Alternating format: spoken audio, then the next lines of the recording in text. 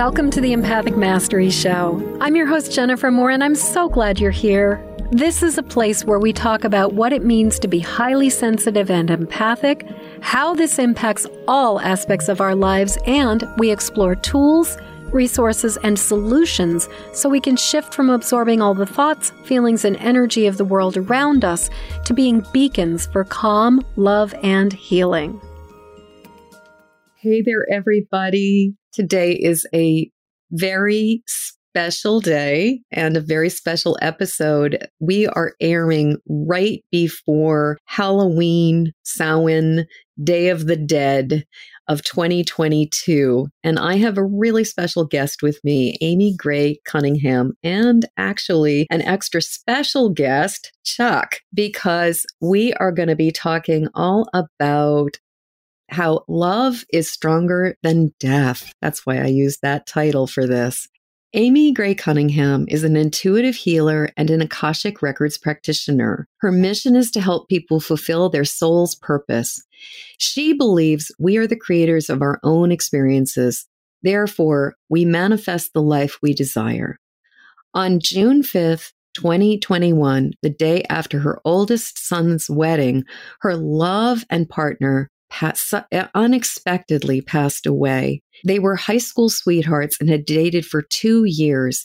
20 years later, they reunited and married on September 26, 2009, blending two incredible families. When Chuck passed away, he didn't believe in an afterlife. Well, now he does. He thought, when you're dead, you're dead.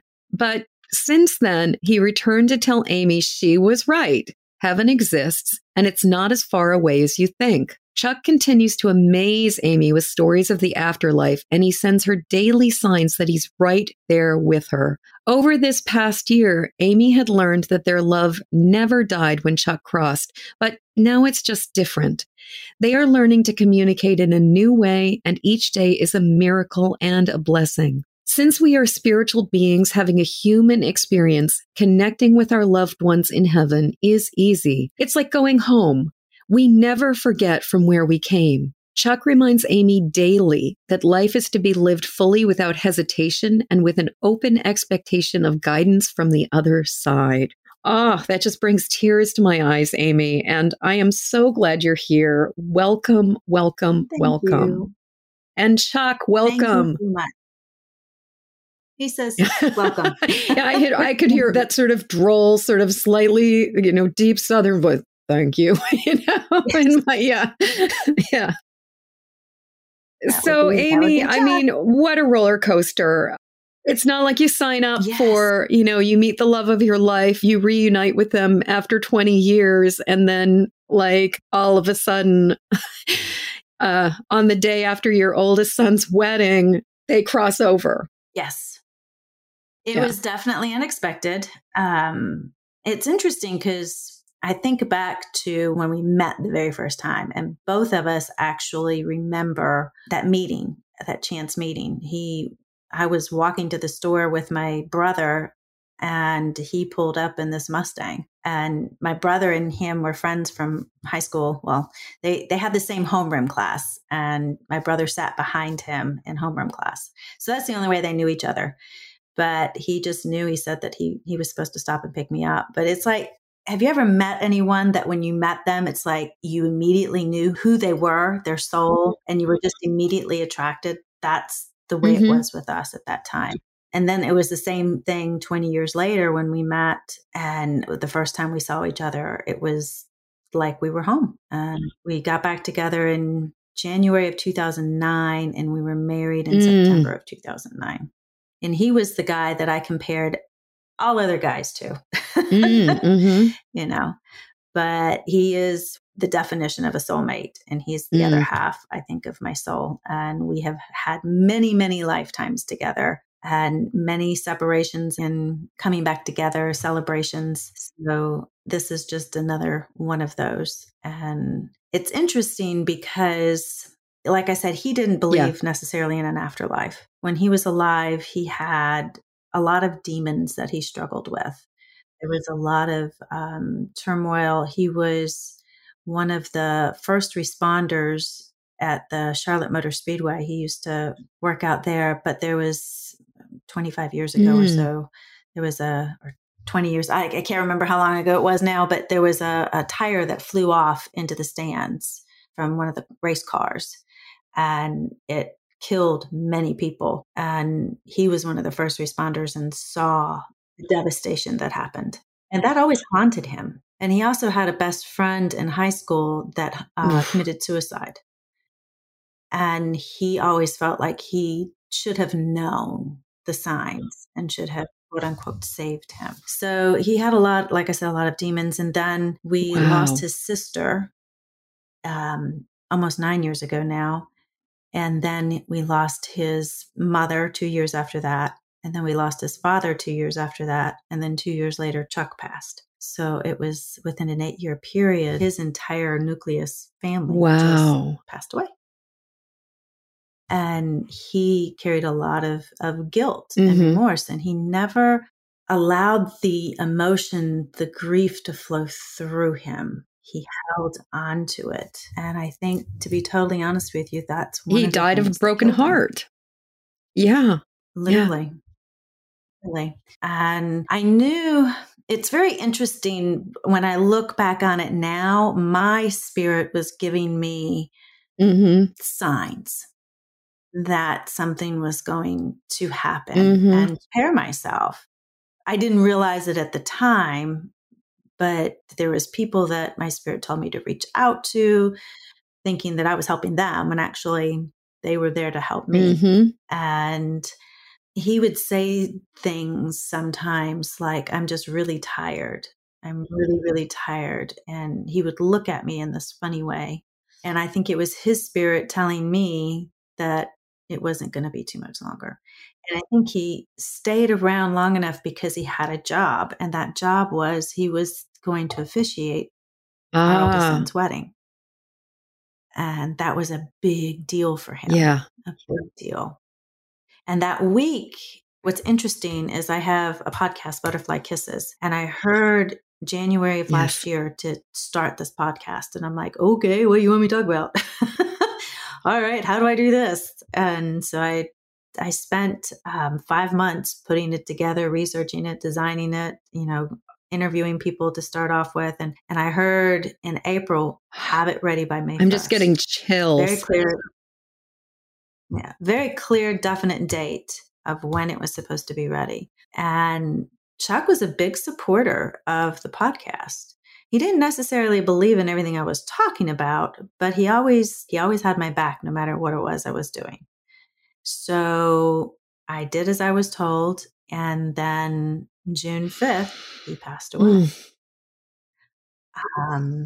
And he has since been my co-host on just about every episode, on all episodes of Butterfly Kisses. And he brings people to me. He brought you to me. And I think this is why, because he wanted to be able to tell his story on your show. So I thank you for allowing us to do that. Yeah, he was kind of like, hey, I got you the gig. Now you can give me the gig. He's like, I did you the favor. Now it's your turn to return it. He was pretty clear this was supposed to happen. Yeah. He's rather funny when he's got a very good sense of humor. He's always had a good sense of humor. And that's one thing about him and I, is we could laugh. And even in spirit, he still makes me belly laugh. He's just like, sometimes I'll say something that's totally off the wall and stupid. And he's like, duh. And I can hear the duh. And because I was always saying stupid things sometimes. And I didn't mean to. It just came out that way. So he would always laugh at me. Yeah. My husband's version of that is there's a line from the David Lynch movie Wild at Heart where Nicolas Cage is talking to Laura Dern's character, and she says something particularly stupid, and he goes, "Peanut, the way your mind works is God's own private mystery," which is one of my absolute favorite lines ever. But every so often, my husband will just look at me and he goes, "Peanut." And so I know if he crosses over before I do, that I will probably hear "peanut" a couple times, just because. So there's private jokes between people who've been together together for a long time. Yeah. Yes, it's so funny because life does not No, end when it the does physical not. body does. We carry on, and I never really understood or knew that. I mean, I knew that in an abstract sense, but I didn't quite get Mm-hmm. it or understand it. And since he's passed, I have lived more intentionally, because every day is definitely a gift and a miracle. And you just don't know when your soul's Yeah. going to say, Yeah. oh, it's time to come home. And, we're here in this physical plane to experience life and to have Mm-hmm. fun and Mm-hmm. joy. And part of me, I mean, the human side of me still wishes that he was still here in physical form, that we still had, 20 more years together, because that was the plan. And we were supposed to be old folks sitting out on the front porch, drinking our bourbon and sodas, you know, and just rocking back and forth and just watching the day go by and the people, that was Mm-hmm. our happily ever after. And so when he passed, it was very unexpected. And when we got to the house that we were staying at, because my son got married up in Virginia, and we had rented this Airbnb or whatever for the week. And when we got there, what was so cool is there was like an archway that led to the path to the front door. And all around the archway were millions of butterflies.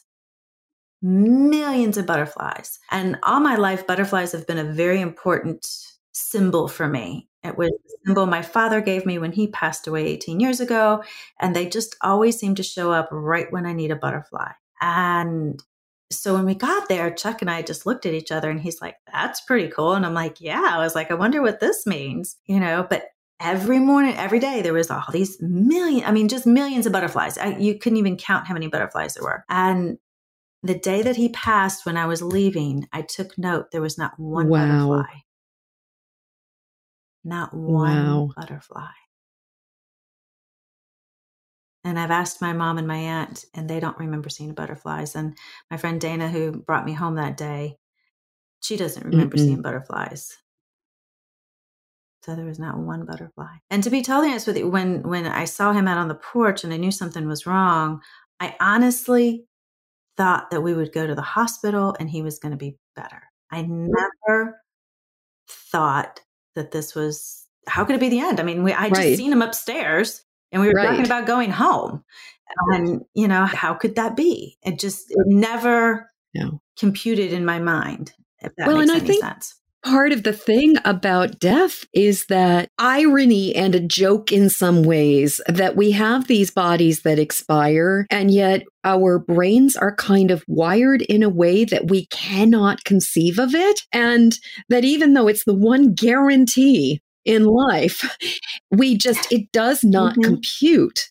And so what you're saying makes complete sense to me, because it's almost like until it occurs, it's as if it can't possibly occur. Yeah. And there's still times now, 15 months later, where I'm like, is this really real? He's Right. going to walk through the door any moment. There's definitely moments like that. And the first 6 months, I would say I walked in a haze, just because, I came home and he wasn't with me.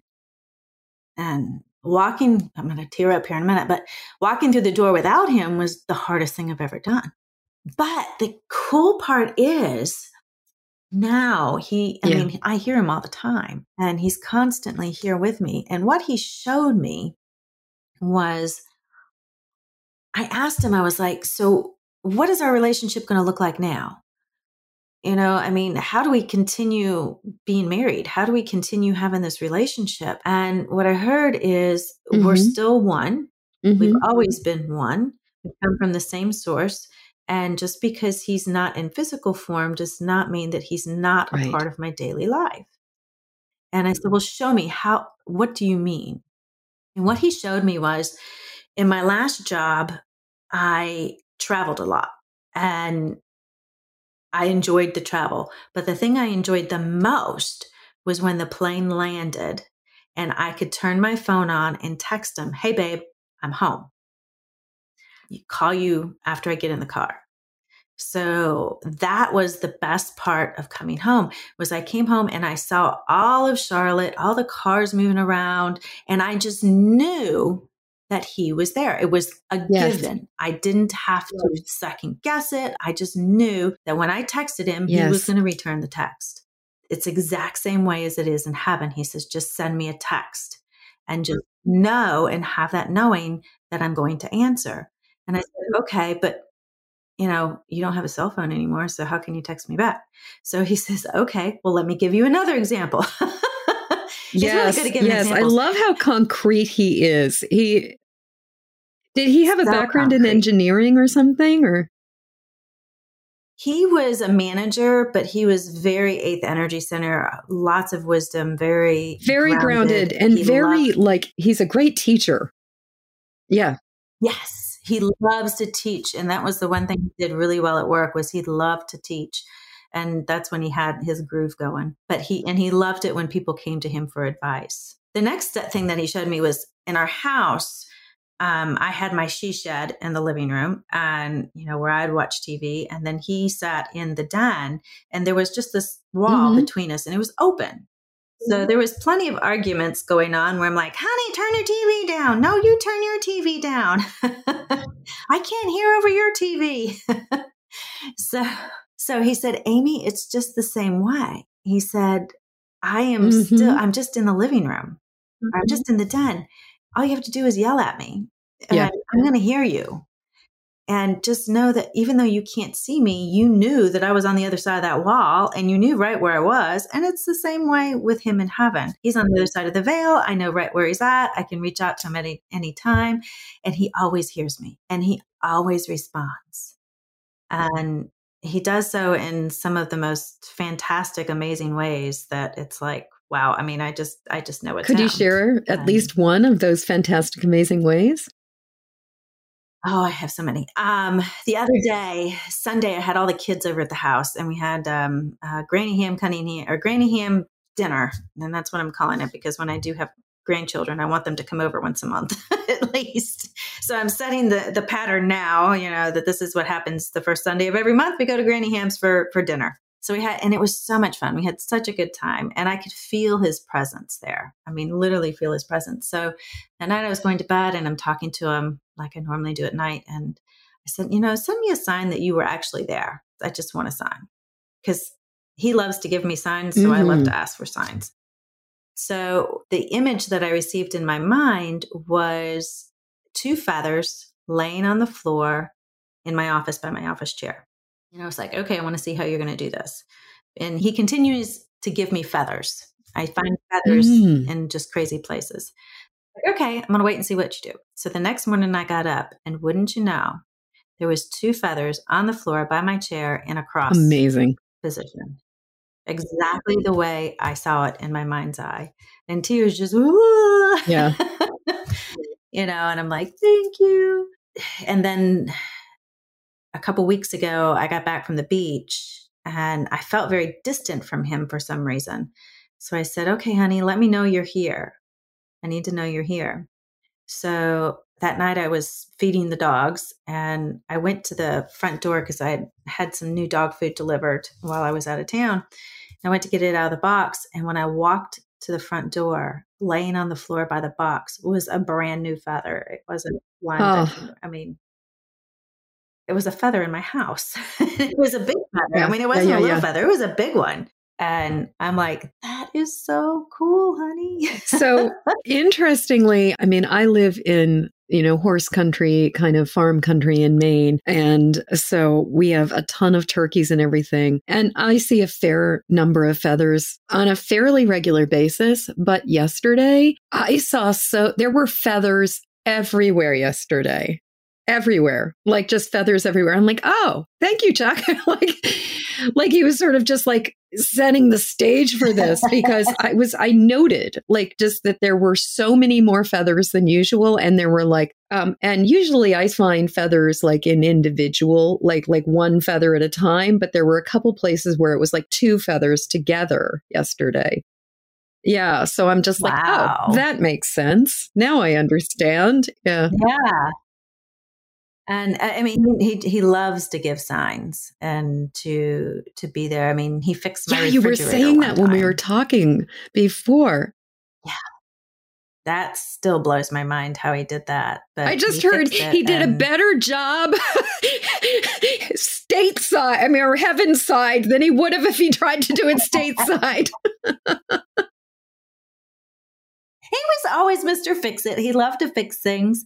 And it's really funny because one of the things that we always did together was hang pictures. And he hated hanging pictures. But we would always hang pictures. And he hated it because I could literally eyeball it. And it's just perfectly perfect. He breaks out the ruler and the little balancing thing. And, and he's got a measure. And he was so specific about it. So after he passed, I bought some new photos and things. And so we still hang photos together and pictures on the wall. And he's like, okay, well, put a mark here, put a mark there. I'm like, honey, that's not going to be even. He's like, yes, it will. And I put the picture up and it's not even. Yeah. I'm like, I told you so. Yeah. So, but he's still sending me signs and he wants people to know that life continues. He was so excited because the image that I received from him was after he passed, it was like everything that weighed him down in the physical. He was when you met him in the physical, he felt very heavy and he carried a lot of weight because of the heaviness that he felt, I think. And when he transitioned, he left the heaviness behind and all he had was love. All there was love. And he couldn't wait to tell me about it and to show me and to let me know that he was okay, that he's still here. And even before we got on this podcast, I told him, I was like, okay, honey, we're getting ready to go on. I was like, what do you want to talk about? He's like, just be quiet and you'll hear me. And I'm like me be quiet, whatever. You still hear him, but he hangs out on in my right ear. And he's always been on my right side, even when we would go walking or, in bed, he was always on the right side of the bed, no matter if we went to a hotel or whatever. It's like we just always gravitated to those sides. And even now, sometimes I can feel him grab my hand as I'm walking, or I can feel hugs. The other day, I got in the car and I don't usually have the radio on when I get in the car, because if I'm listening to anything, it's usually an audiobook or a podcast or something, but I hardly ever have the radio on. And when I got into the car, when I turned the car on, the radio immediately came on and the song Across My Heart by George Strait came on. Aww. And that was our song.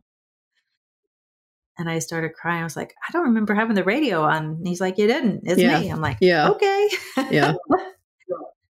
And he's done other signs where I was I had taken the dogs to go get groomed a couple weeks ago. And this lady that I take the dogs to go get groomed at, I've known her for many years and I've been taking the dogs there for many years, but all of a sudden she just kind of looked at me and she's like, I don't know why I'm saying this, but you're absolutely beautiful. I'm like, okay, thank you. It was just like an odd thing for her to say. Your to me. dog groomer. Yeah. Yeah. I'm like, okay, well, thank you. And so when I got into the car, I asked Chuck, I said, was that you saying that through her? And he says, you're still beautiful to me. And right then the radio came on once again, and there was a song on, You're Still Beautiful to Me. Oh my goodness. Wow. So it's like the synchronicities like that happen. And it's confirmation for me that he's still wooing me from heaven. But the one thing that he told me is when he first passed, you have to have time to grieve the past. And when you feel it coming up, feel the feels, grieve the past, but know that our relationship, if you want it to, can still continue. It's only different. And he's very true. I still have conversations with him. He still is wooing me. He sends me flowers, which is so cool. And yeah, and it's one thing that he couldn't do when he was in physical form because he was Oh my allergic to the scent of goodness. flowers. So now he sends me Oh. flowers. And when I see him in meditation, we're always meeting in a Mm. wildflower garden. So I built a wildflower garden in my backyard underneath this big tree. And I have a bench there, a memorial bench. And it's the Cunningham bench. And, sometimes I go out and just sit there and in the wildflowers and just Yeah. be. Yeah. And it's really nice. And I'm asked sometimes, will you ever date or marry again? I don't know. I don't know. I feel that if I do, it'll be somebody that transcends me. Absolutely. Well, and something that I've also experienced is that I think that when this dynamic is going on, it's really important to find a partner who understands that they are going to be in a trinity. They're not going to be like there is like you're going to be in a relationship with both the living partner and also the deceased spouse. And like it takes a special kind of person who understands that the beloved who's on the other side is not going to suddenly disappear, but that there's space for both people. Yeah. Yeah. Yes. Yes. And I mean, right now I can't actually see something like that happening, but as he's told me, he Yeah. says, just be open. I'm like, I'm open, but I like what's happening now. So, and I try to stay in the present moment as much as I can because that's where he's at.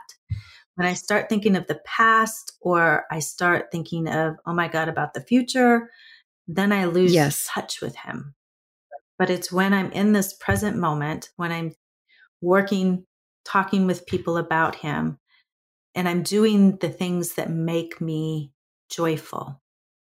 And the one thing that I've had since he's passed is an all knowing Mm. that I'm okay. Well, and I'm so glad that you've had that all knowing that you're okay, because I think that that is one of the things that is so hard for people when they lose a loved one. And I think especially when you lose a spouse is like your entire reality just can get turned upside down. And it just, as you were speaking about, I mean, it makes complete sense to me that, you would not even be thinking about finding another partner right now. My experience as somebody witnessing this journey for a number of people is that like the first year, you're just coming up against every single thing that you used to do together that now you are like reinventing yourself and doing on your own. One of my dear friends who also happened to live in Charlotte for quite a while after their spouse died,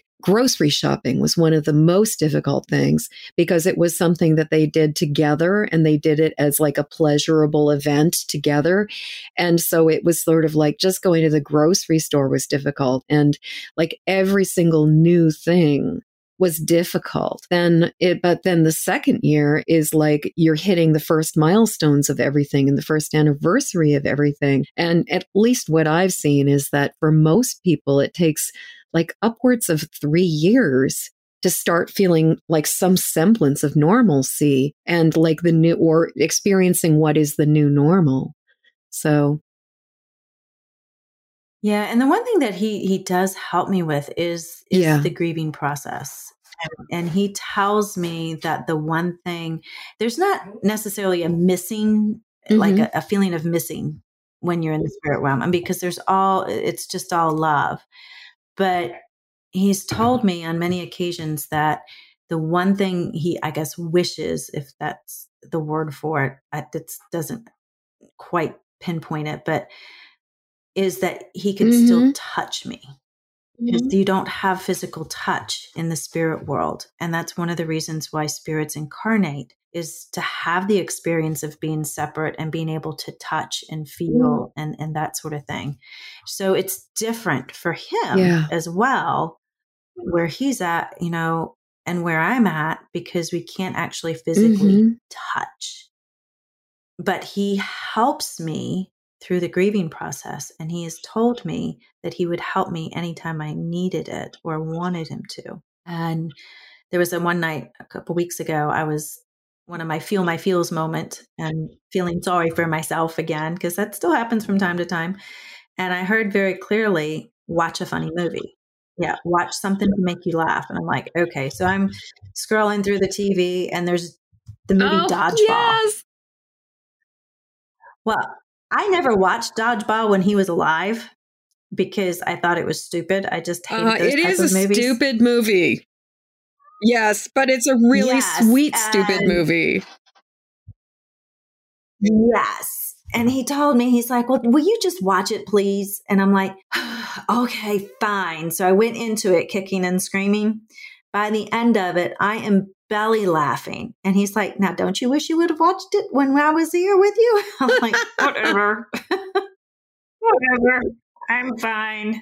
And so, I mean, I was belly laughing. And he was like, and it brought me out of the funk that I was in and brought me back to the present moment instead of hanging out in the memory of the past of when he passed, because sometimes I'll go there and it's like my energy just immediately drops.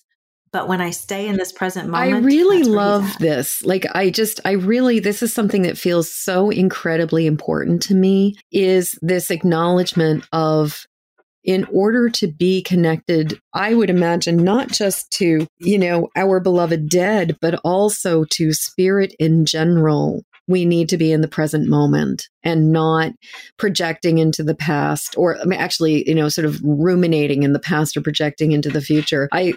There's a saying, when you've got one foot in the future and another foot in the past, you're peeing on the present. And, and I just think it's just such an important message for us that it's like and to be here now, to be in our hearts, to be present with what is, as opposed to all about the future, all about the past. Yes. And that's one of his biggest messages is live life to the fullest and be as much in the present moment as you can be, because literally that's all you have. And that's why it's called the present, because it's a gift. It's a gift. It is a gift. Spirit, that's where they meet us, is in the present. And the more that we can be as present as possible and make it a priority, then that's where we'll find them. That's where we'll see them. That's where we'll feel them. And it's fun. And like when I have family over for dinner, I always light a candle and invite all of my loved ones from the other side to come join us and to be a part of, because they're still family and they still want to be a part of and join the festivities and join. And when we invite them in, magical things happen. Yeah. It's just magical. And Chuck has helped me to see that through his passing. And he stays busy in the afterlife. He's working with other spirits. And one of the things that he loves to work with are those who have crossed over due to suicide, or first responders, the military vets. That's where his heart is because when we cross, we don't do it alone. We have spirits, loved ones that are there to support and guide us. But when we cross and our personalities on this side don't necessarily know or understand that they've crossed, it takes time for them to reorient their spirits on the other side. And he's there to help support and guide, uplift, and just be a loving presence for them until they're ready to see and to be where they're at. Did he track down that childhood or that high school friend who committed suicide? Was he able to help their soul? Yes, he had already, when Chuck crossed, I believe he was there, because he's told me, I can't remember what is his name? Stephen. I just heard Stephen in my head right before you said it. Isn't that funny? Oh, good Lord. You can't make this stuff up.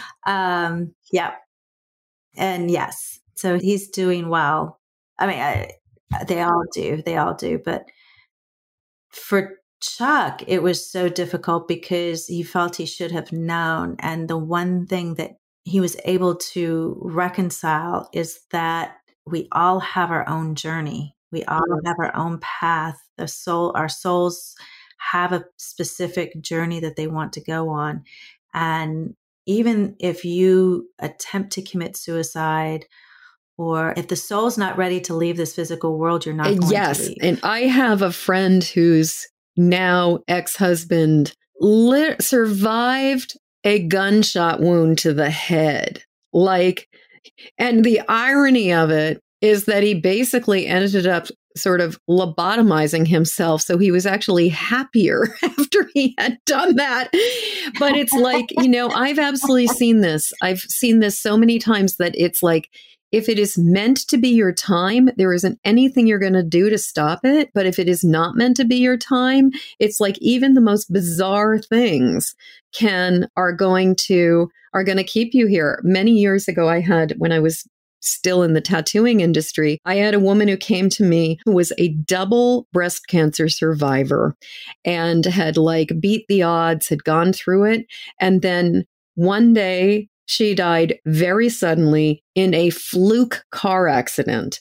And to me, it was this experience of, if you're meant to go, you're gonna go, and just, it's gonna happen. But if you're not, you won't.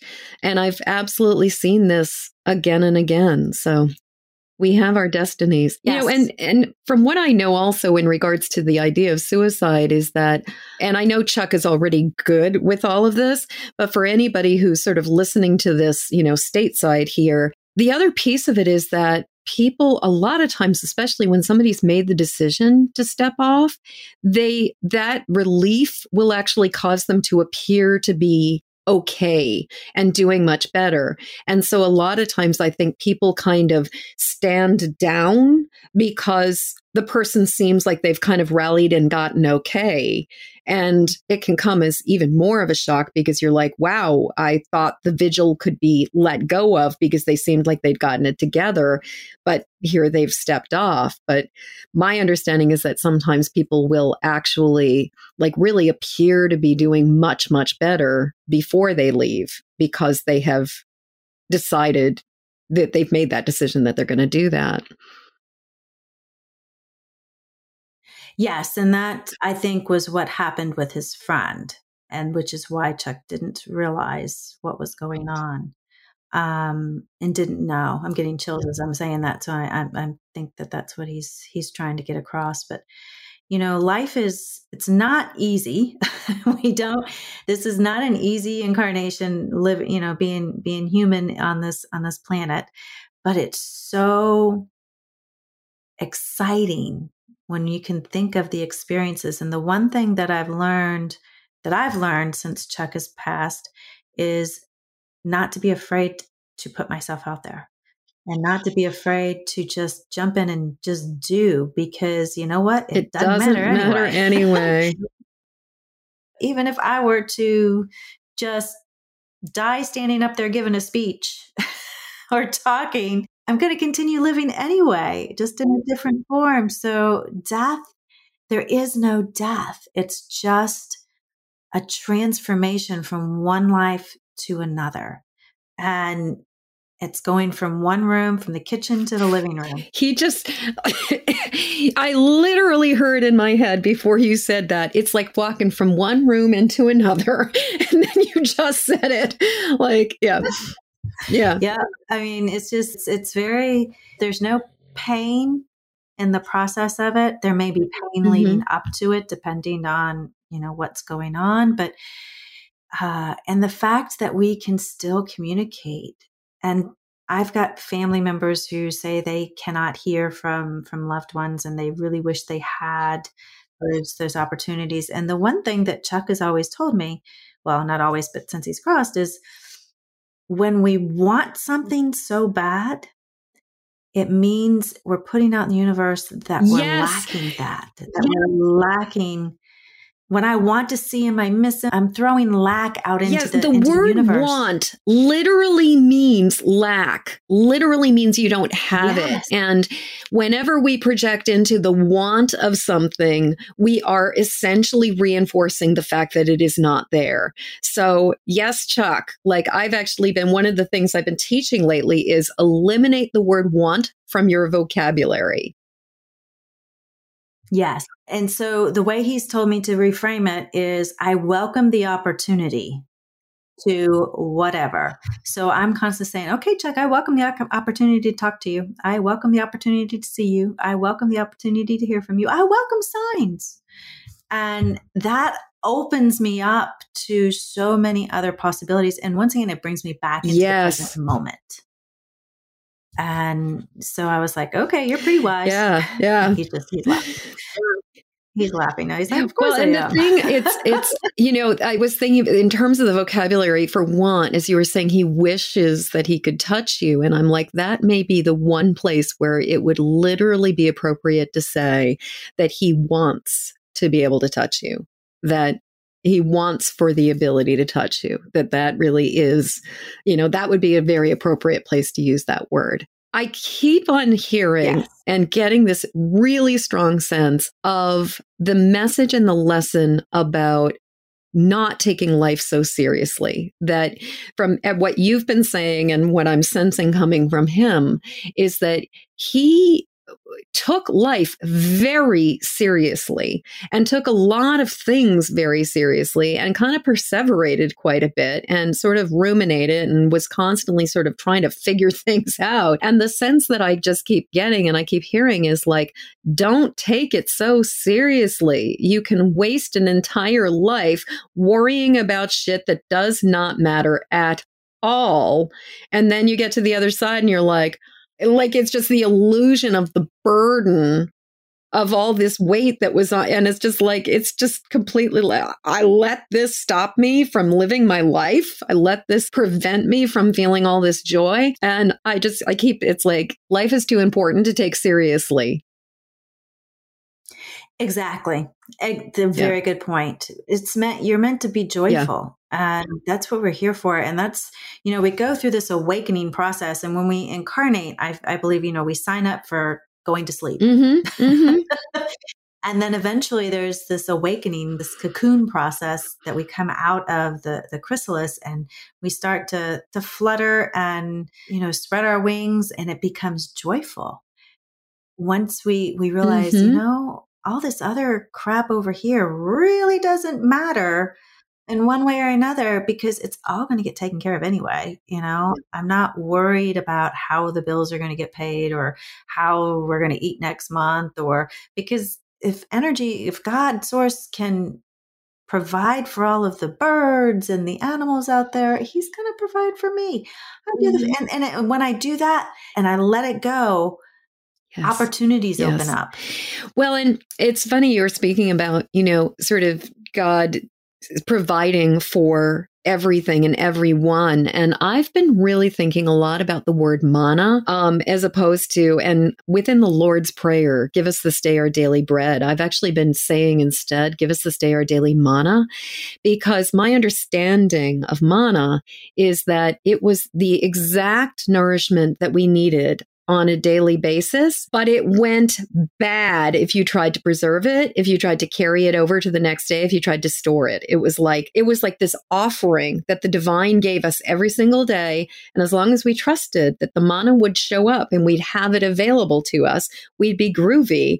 But if you tried to hoard it or protect it or like put it in a leather pouch and carry it over to the next day, it turned to like goo, or, it went rotten. And I just really I love this idea of our needs get met on a daily basis if we trust that they're going to get met on a daily basis. And I mean, this is just a whole other conversation about how often are we leaving the present moment and the fact that we're here, we've got oxygen, we've got shelter, we've got food, we've got everything that we need, and we're fine in this very, very moment. We're alive, we're okay.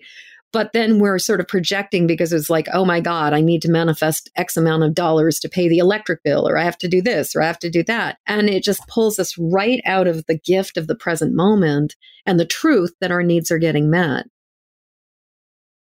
Yeah, it's so spot on. Yes, and that's the one gift that I've been given through this is I don't stress over what's going to happen in the future. I just trust. It's a knowing that's come over me that the money will be there, the food will be there. I hear very clearly, do this or do that in certain moments. And I'm like, okay, well, let's sit down and do it. I'm like, like I heard this morning, do some yoga. All right. We're going to do it, and I'm like, but I have that I have to get done today. How, take 20 minutes, do yoga. So that's what I did. And the dogs did it with me. So yeah. Yes.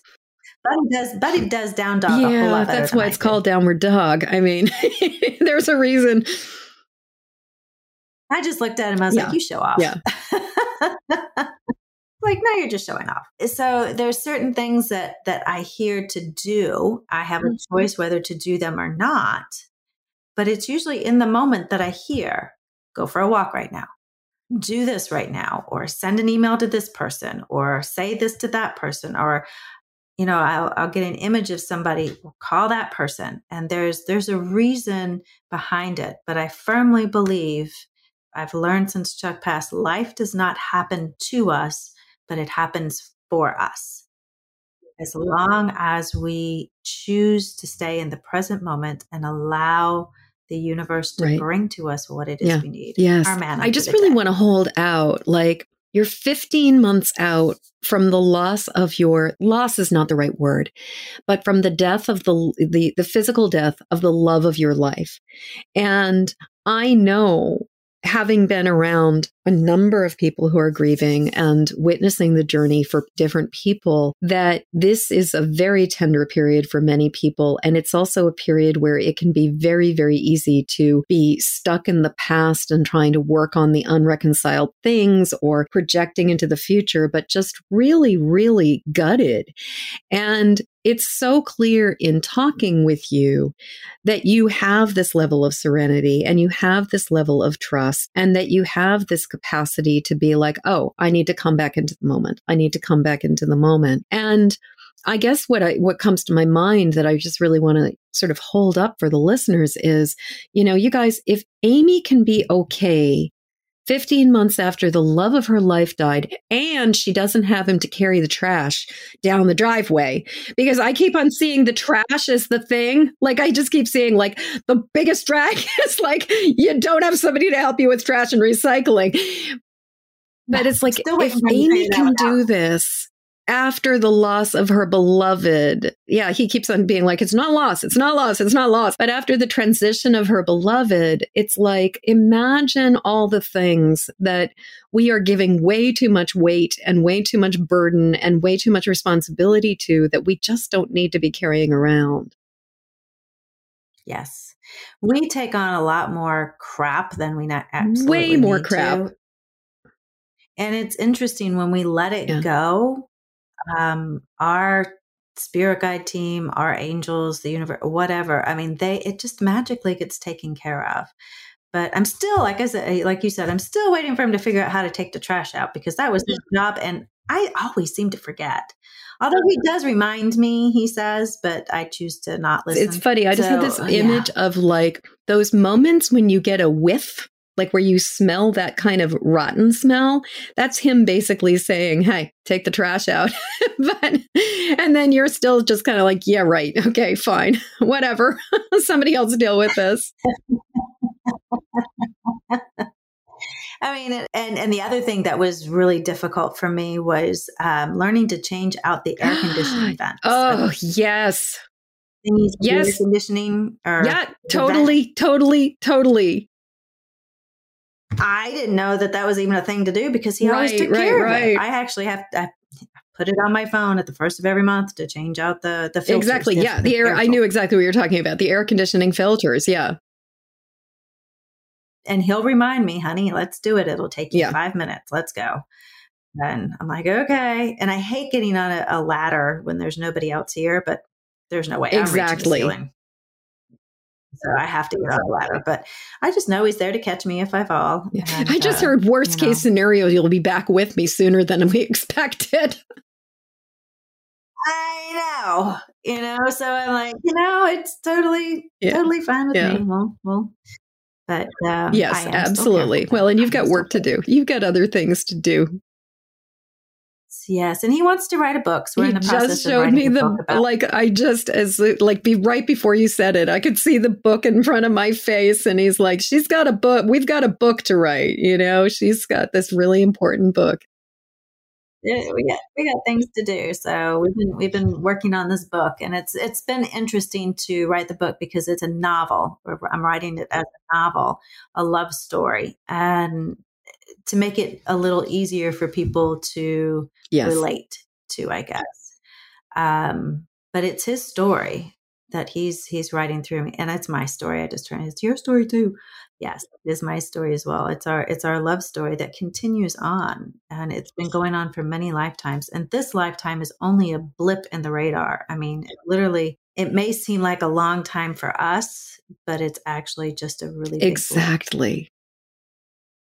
blip. It's so when you're able to free yourself from the heaviness of this earthly plane and allow yourself to just be in the present moment, Miracles happen. Miracles happen. Yeah. Oh, what a rich and delicious conversation for this incredibly special time of year. Really, really appreciating this.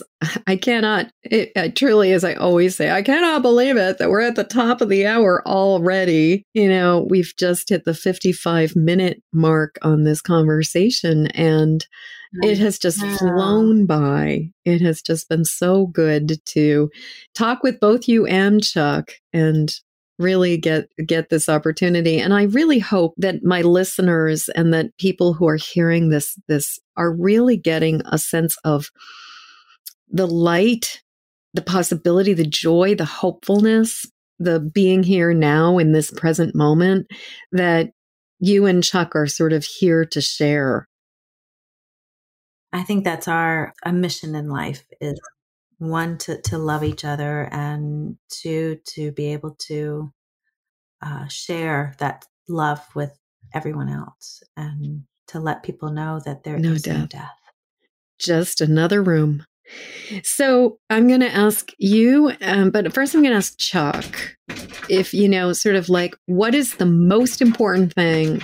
You've got the platform. You got it. You asked for it. I'm giving it to you. What is the most important thing that you want to be sure everybody who's listening to this podcast hears? Love. I'm hearing love, because like in the movie Ghost, when Patrick Swayze was crossing over, and he said it was the most interesting thing that all the love that you feel inside, you take that with you. And you do. That is probably the biggest message is love, love, love every day. Love everybody that you come in contact with. Love every family member. Forgive those that you feel you have wronged or have wronged you, because in the essence, it really doesn't matter. Just love. Because when we cross, when we transition, that's all that we take with us. We don't take the money with us. We don't take the house with us or the cars or any of that accumulated stuff. We only take the love. So every day, find ways to love. Every day, you guys, every day, find ways to love. I had the experience, I had this very, very dear little black pug named Baba.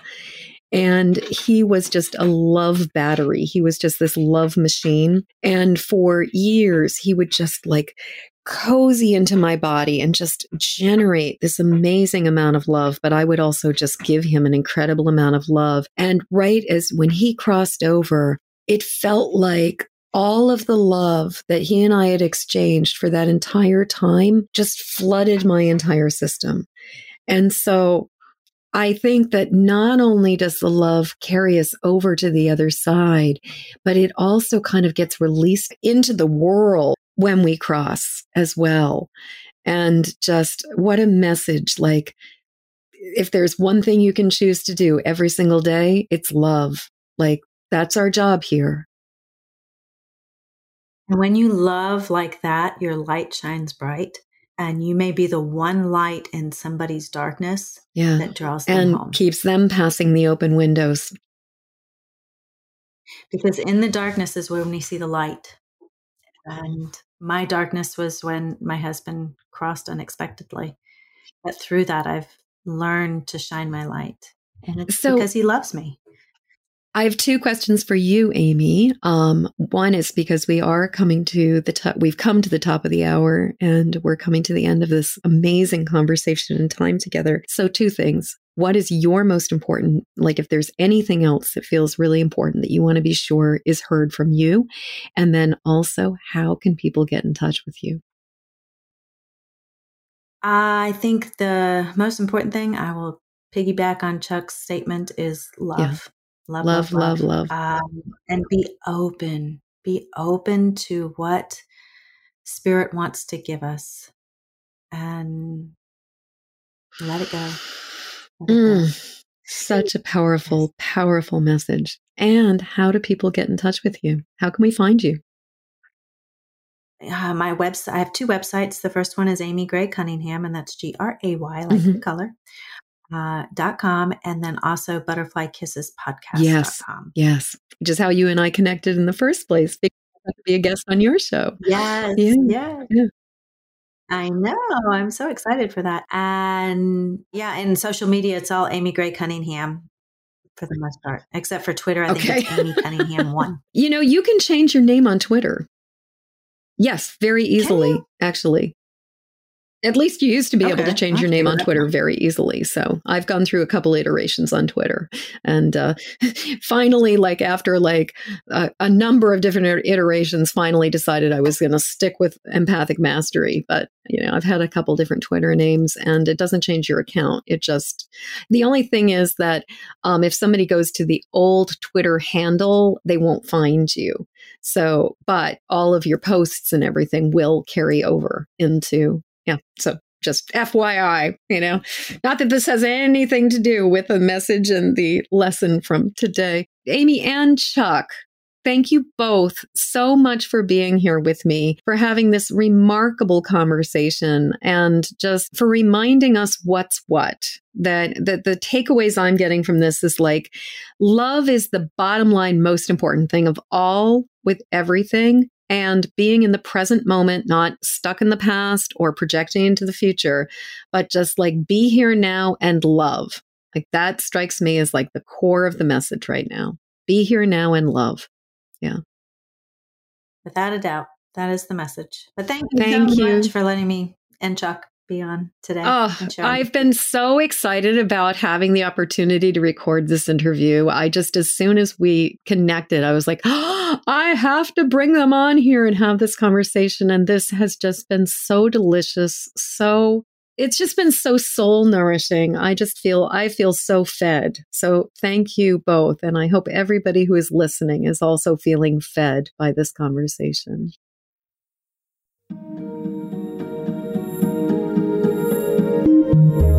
As we come to the end of this episode, I'd love to hear what you're taking from this show. Please jump over to empathicmasteryshow.com to leave your comments. In the show notes, you'll find a link to grab your copy of my Empathic Safety Guide, 3 Basics for Finding Calm in the Eye of the Storm. And while you're there, please subscribe and follow this show. And thank you for your help sharing this show with the people who need it. Please help me to spread the word and send this podcast to friends or family members who need support living as highly sensitive empathic people. Then join me again when the next Empathic Mastery show airs. Okay, one last time. Hop over to empathicmasteryshow.com for your Empathic Safety Guide. And until next show, shine on. We need you and your gifts here on this planet. So please don't judge your empathic rainbow by colorblind standards.